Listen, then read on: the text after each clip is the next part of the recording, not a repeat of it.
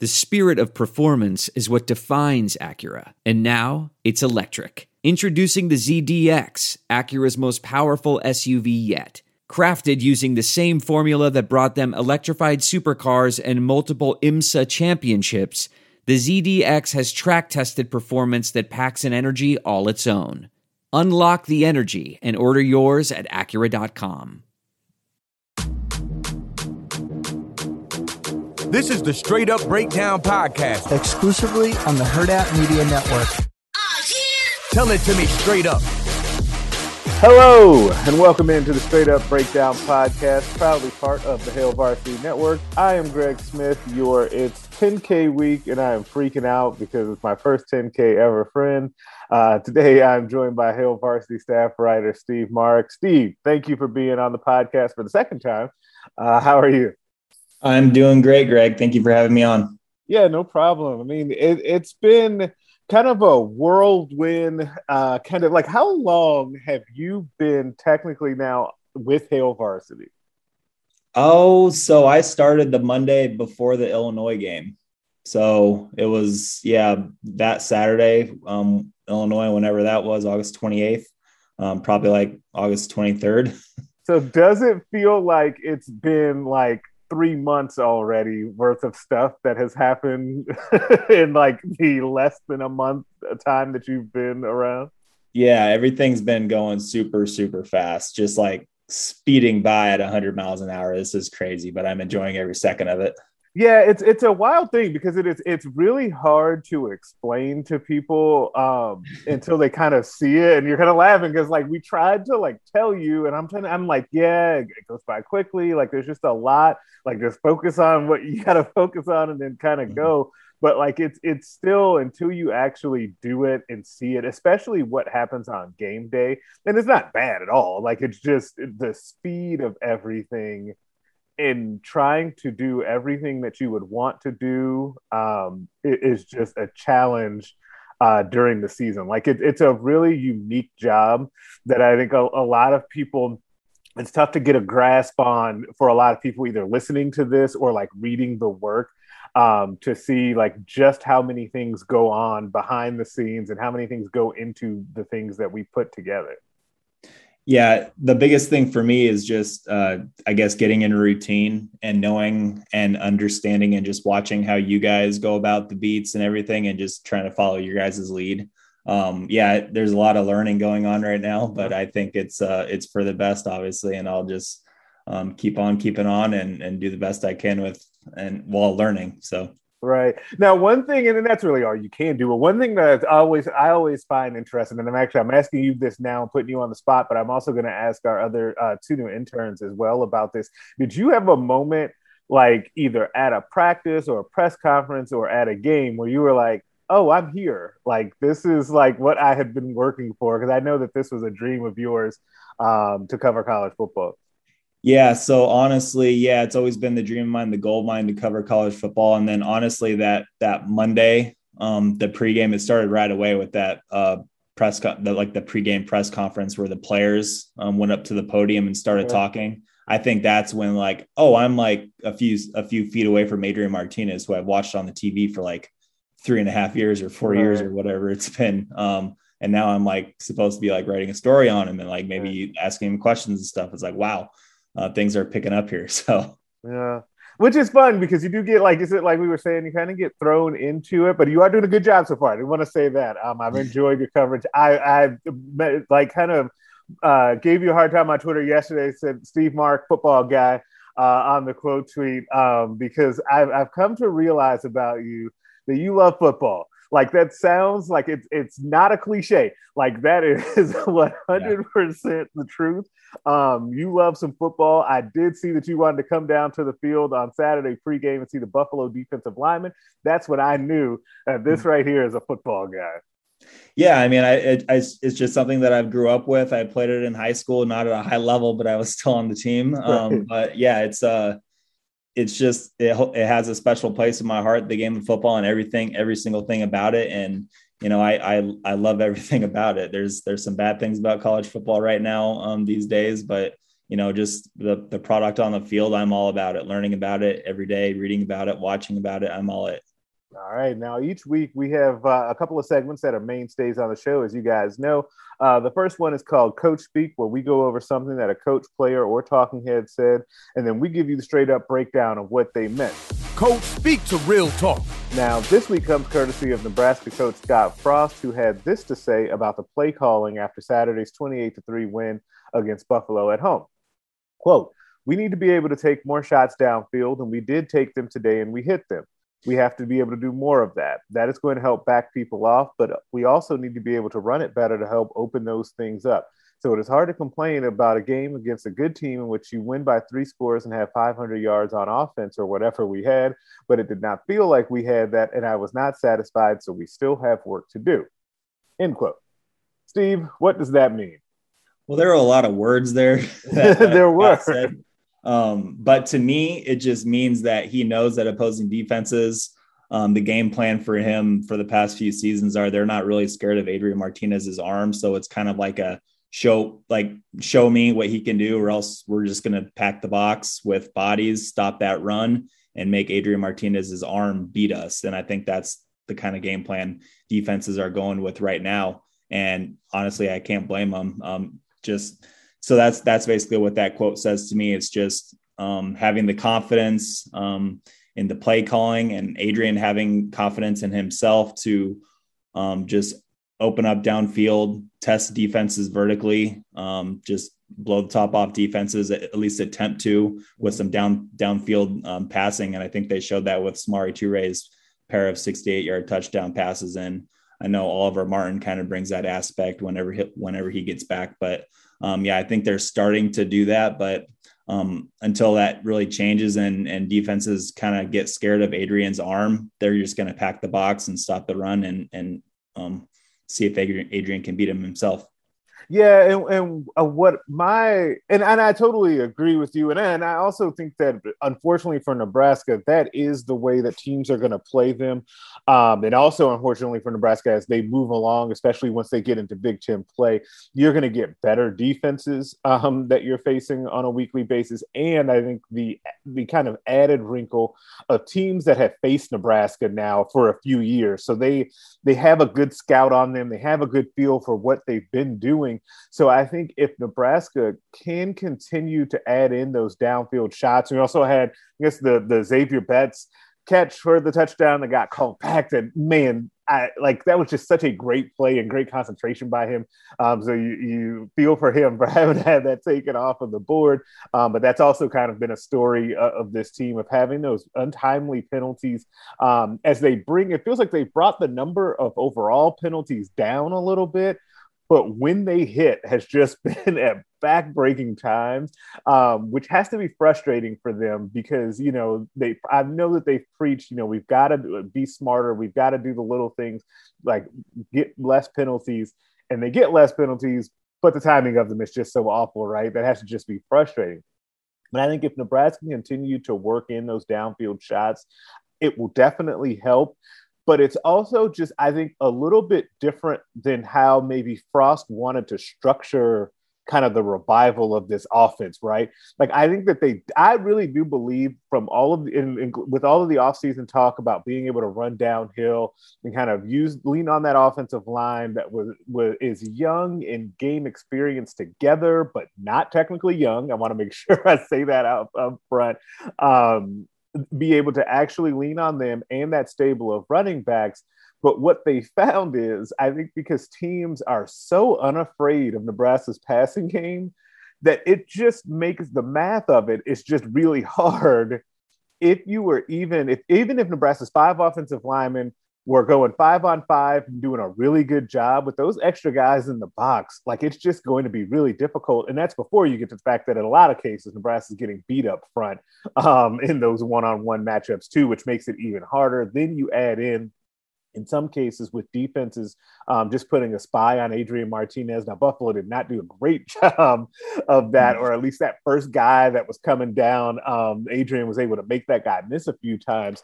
But if teams got that, if Buffalo had gotten that cleaned up, who knows what Nebraska's offense would have looked like on Saturday. But I do think that getting those explosive plays down the field is going to be the key to opening this thing up, because it just can't be, it looks like right now, I don't know how they're just going to flip the switch and say, okay, the offensive line is just moving people from, snap one in the game.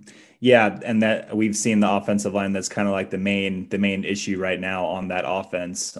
Just that left side of the line isn't pretty sometimes, and really against teams with lesser talent and size, you would hope that offensive line would kind of assert itself and start moving those guys back right away in the game. But as we've seen with Fordham, it took about a quarter and a half for that to start happening. And Buffalo, I don't know if it ever kind of happened with those guys. That offensive line is something to just keep an eye on ahead of Oklahoma week, who obviously the Sooners have some pass rushers themselves. So should be an interesting dynamic for that game. Yeah, and I think that the chess match between Scott Frost and Oklahoma's defense will be really interesting. Let's break that down. I think that one of the big keys for me will just be kind of how many tendencies can Nebraska break to keep OU off balance.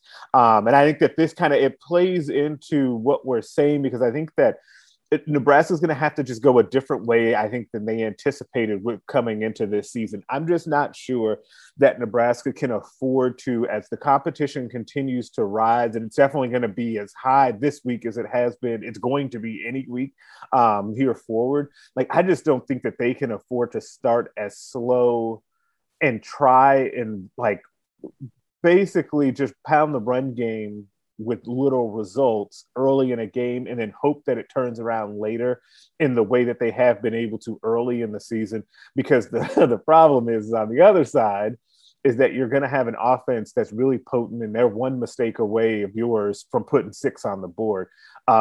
So I do think this, and I want to make sure to say that as we think about Nebraska taking these shots downfield, and they have taken more of them this season, Samori Toure is having a great start to the season because of some of those big plays. I wonder if the confidence that Nebraska has really elevated in taking those downfield shots. And so with everyone, it's Scott Frost and Matt Lubick calling those types of plays.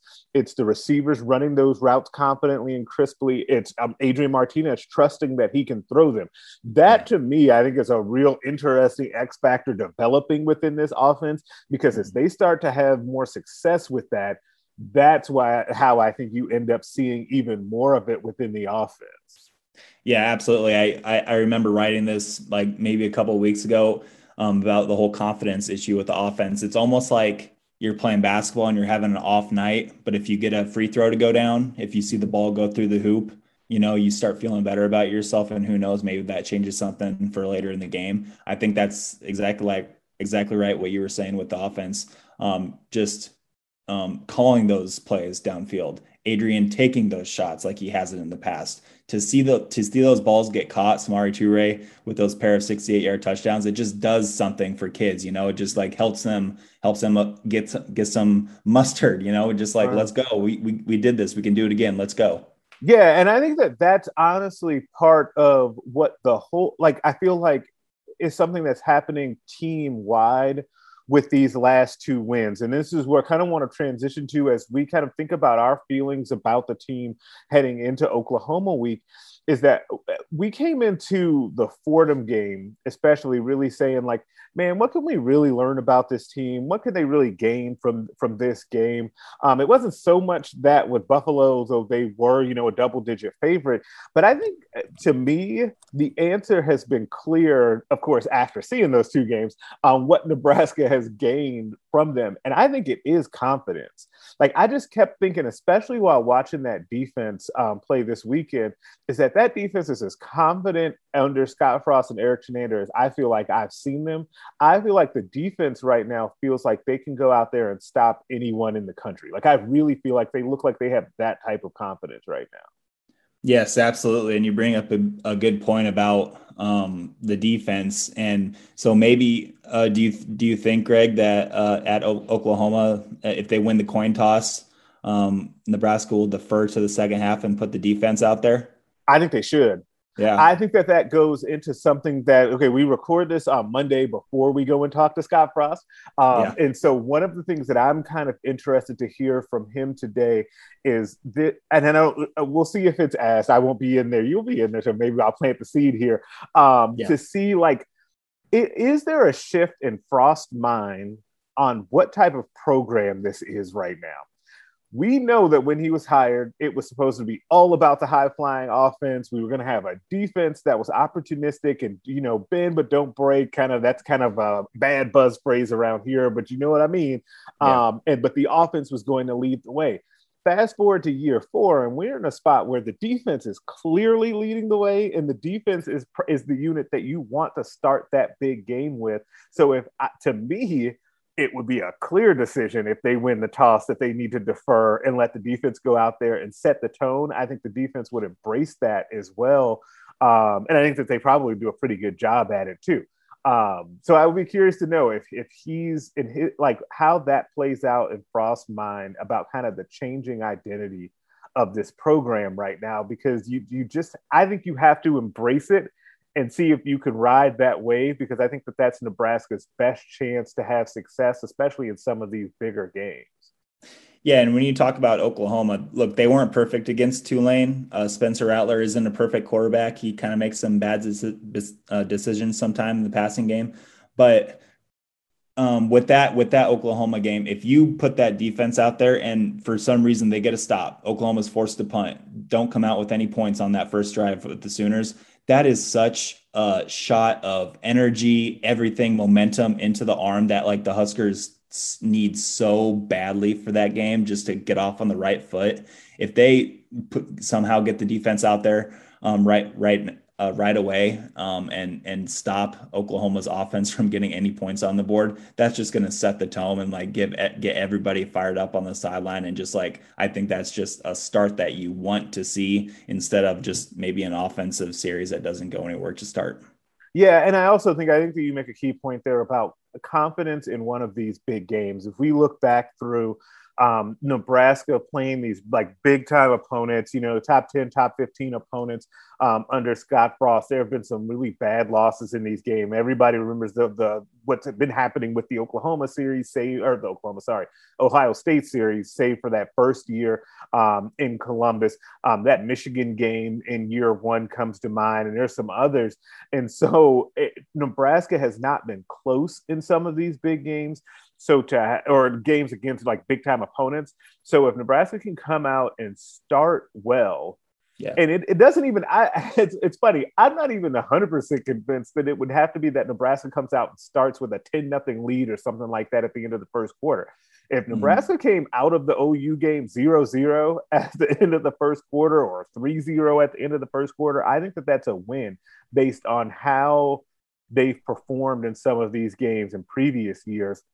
And I think that the best chance for Nebraska to be able to have that type of start is for them to be able to defer. I also think it's interesting when you start to listen to players, and I feel like it happened again after this game against Buffalo, when players were talking about the different energy that they get from deferring and then being able to focus on that last 4 minutes of the first half and that first 4 minutes of the second half. Like, I think that there's something there. I just feel like there's something, like, just kind of naturally, organically happening with the program and the team with those types of setups that could maybe lend to some success, instead of trying to force the square peg round hole of we win the toss, we want the ball, we're going to go down and score. I just think that there's something naturally happening. And to me, and maybe it's just confirmation bias from what I think needs to happen, but the leaning into a defensive program, I think, needs to be rapidly accelerated.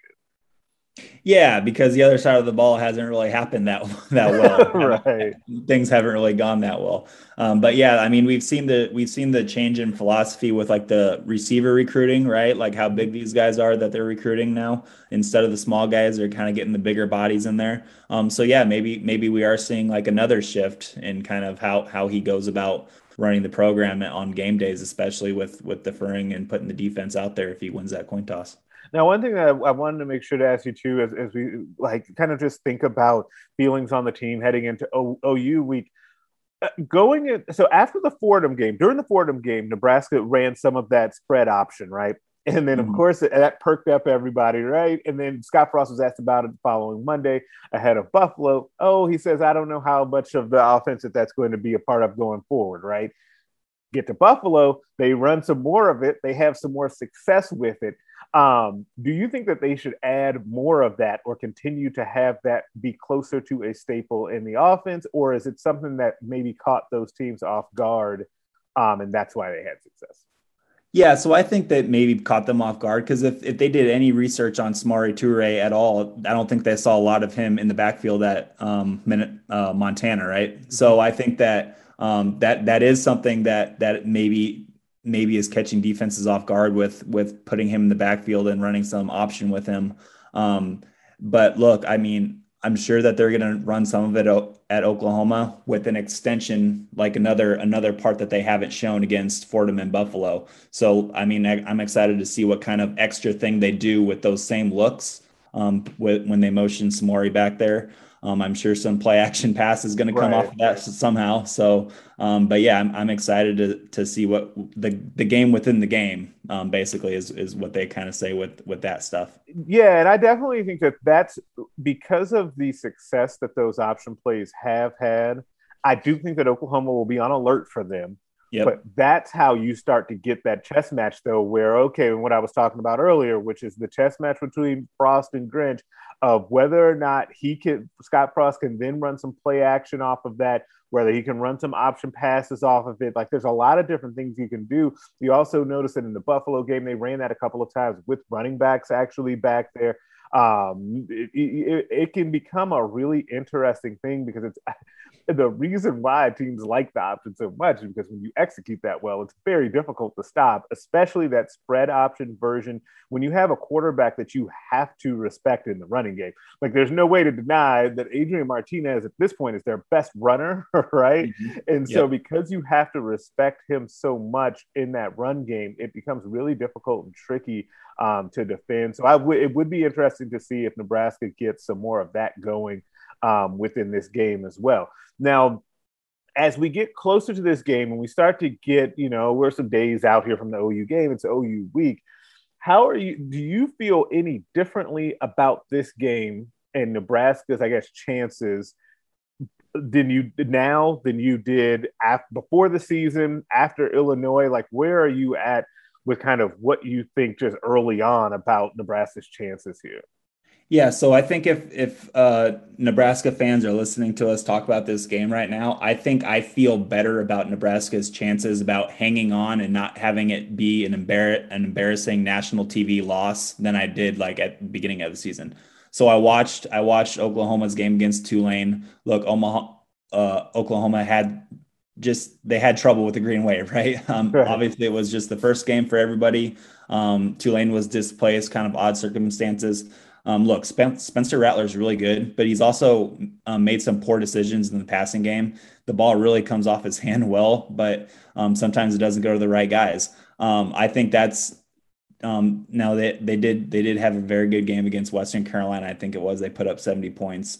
But I just feel better about it. I think that Nebraska is a team right now with that defense, the way it's playing. Obviously, it's going to be a bit different than Fordham and Buffalo, but I think that they are capable of hanging around a lot closer than maybe like the national media or everybody kind of thinks at halftime. Now, I don't think they're going to win, but I think that they're going to hang around a lot longer than maybe people think to start at halftime.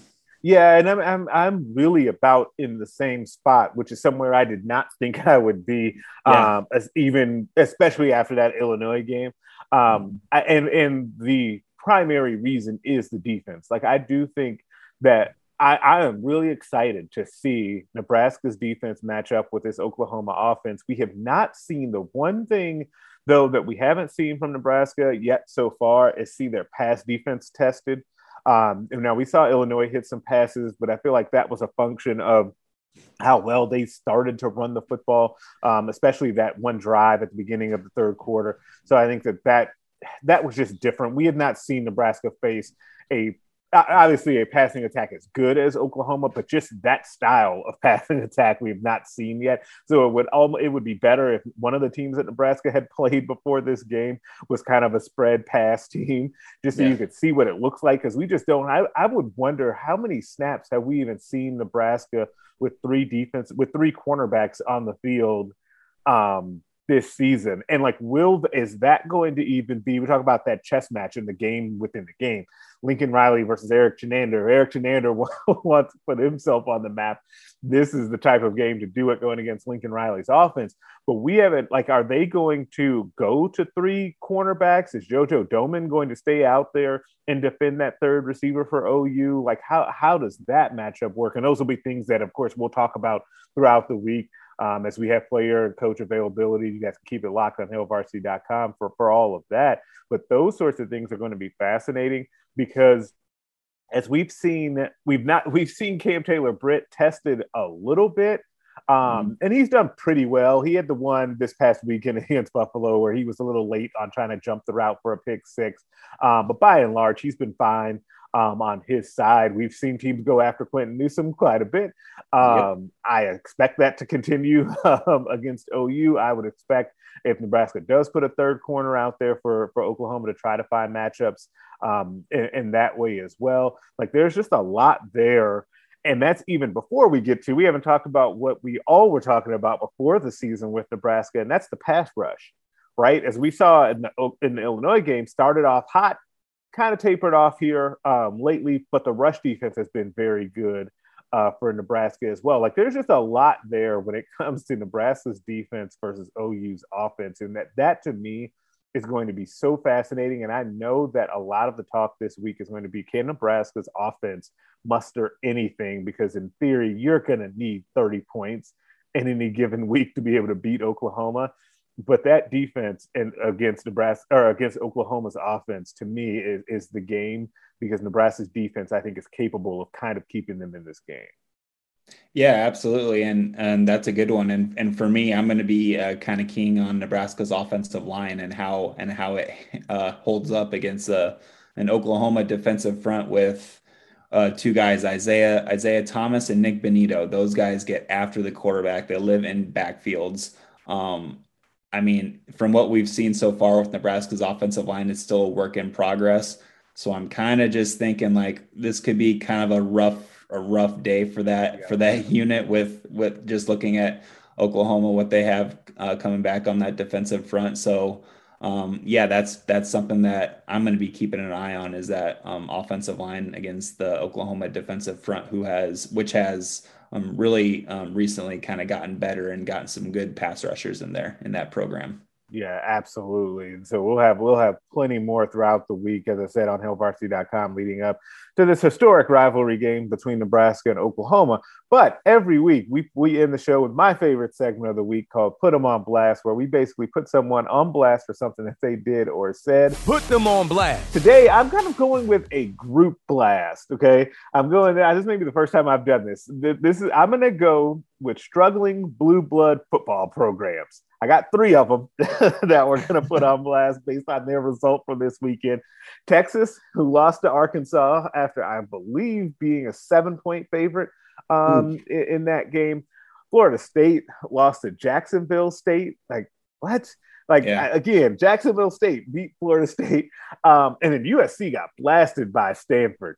Now, winning is hard, as Nebraska, who is also fits in this category right now, even though they won their game this weekend. Winning is hard, as Nebraska has shown.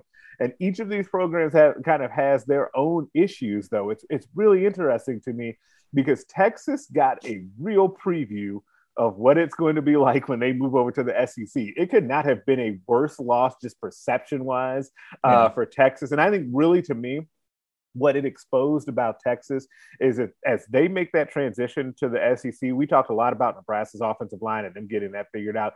Texas has got to figure that out. They have got to figure out the offensive and defensive line. If they're going to hope to compete and be kind of in the middle of the pack in the SEC, they have got to get that figured out, because we're not even talking about the sport that Alabama, Georgia, and LSU are playing. I'm talking about just like the middling teams in the conference, like Arkansas kind of is, right? Florida State, I don't know what's happening down there. Their defense was like, I think Arkansas State, I want to say it was the wide receiver, and I wish I had the quote pulled in front of me. I remember seeing it, kind of researching this, where it was either wide receiver or their head coach that said that they were surprised that Florida State on the game-winning touchdown didn't have a safety over the top. Florida State kept playing the same defensive coverage, and Jacksonville State said, so we kept calling the same play. That's not good. That is not a great sign for your coaching staff. And then with USC, like, it's really been the story of Helton's tenure at USC is that they get a ton of penalties.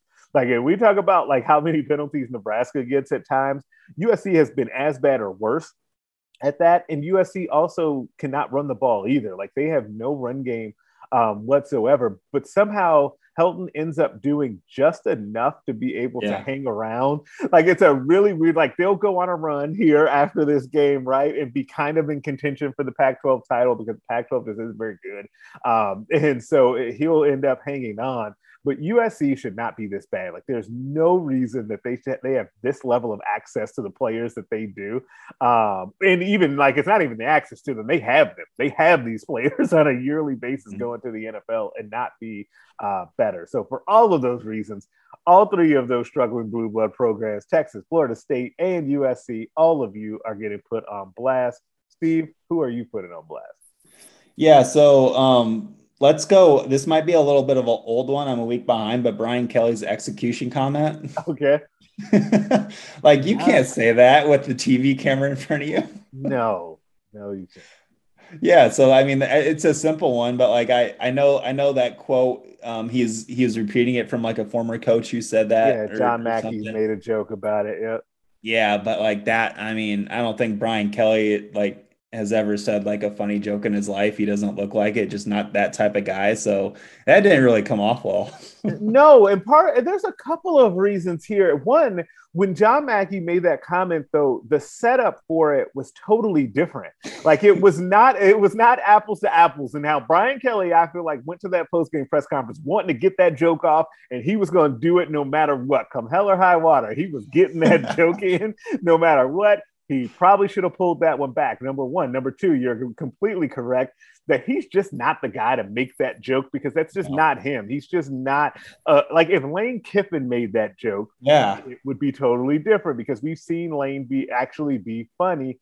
Also, the third one, and probably the most important one, Brian Kelly can't make that joke based on his history and what happened with the student dying on his campus on his watch. So there's just a lot of things there.